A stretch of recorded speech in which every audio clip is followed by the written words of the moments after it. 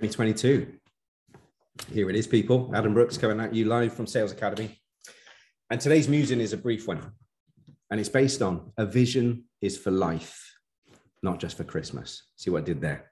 A vision is for life, not just for Christmas. There's so much at the end of a year and at the beginning of a new year when it comes to visions, goal settings, and everything else that it shouldn't be something that resets every year.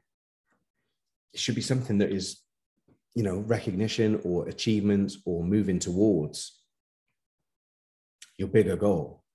Surely your bigger goal is longer than just a year. Surely your big, hairy, audacious, scary mother frigging goal is bigger than 12 months.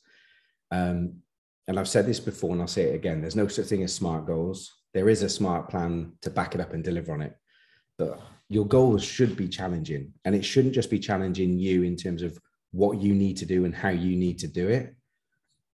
I challenge you to write down this question when you're considering your goals and your vision.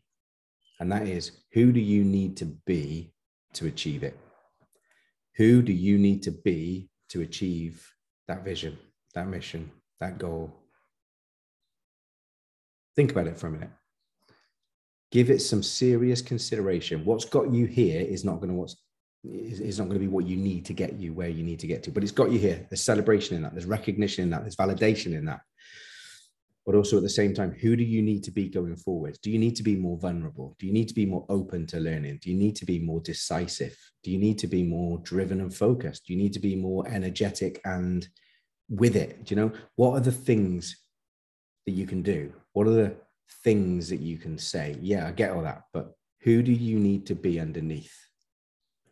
And in that, consider, who do you not need to be? Maybe that's who do you not need to be anymore, but who do you not need to be and who do you need to be?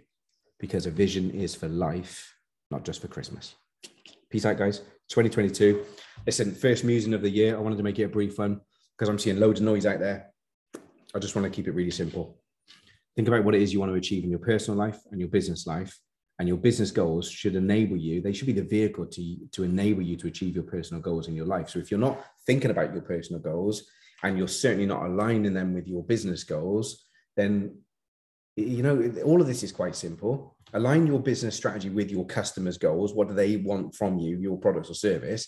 Align your business and your marketing and your sales with your customers' needs and wants, and make sure that your business goals from a revenue, from a profitability point of view, from a functionability, and make sure that they all fit with the time that you want to have, the revenue that you want to have, and the health and everything else that you want to have, because they should be vehicles to help you achieve your personal goals. They're not alien to each other. Align those bad boys. If you want help with that stuff, this is what we do. This is what we love to get out of bed for. So 2022, let's make it happen. In fact, why don't you make it happen? Get in touch. See you soon. Ta-da.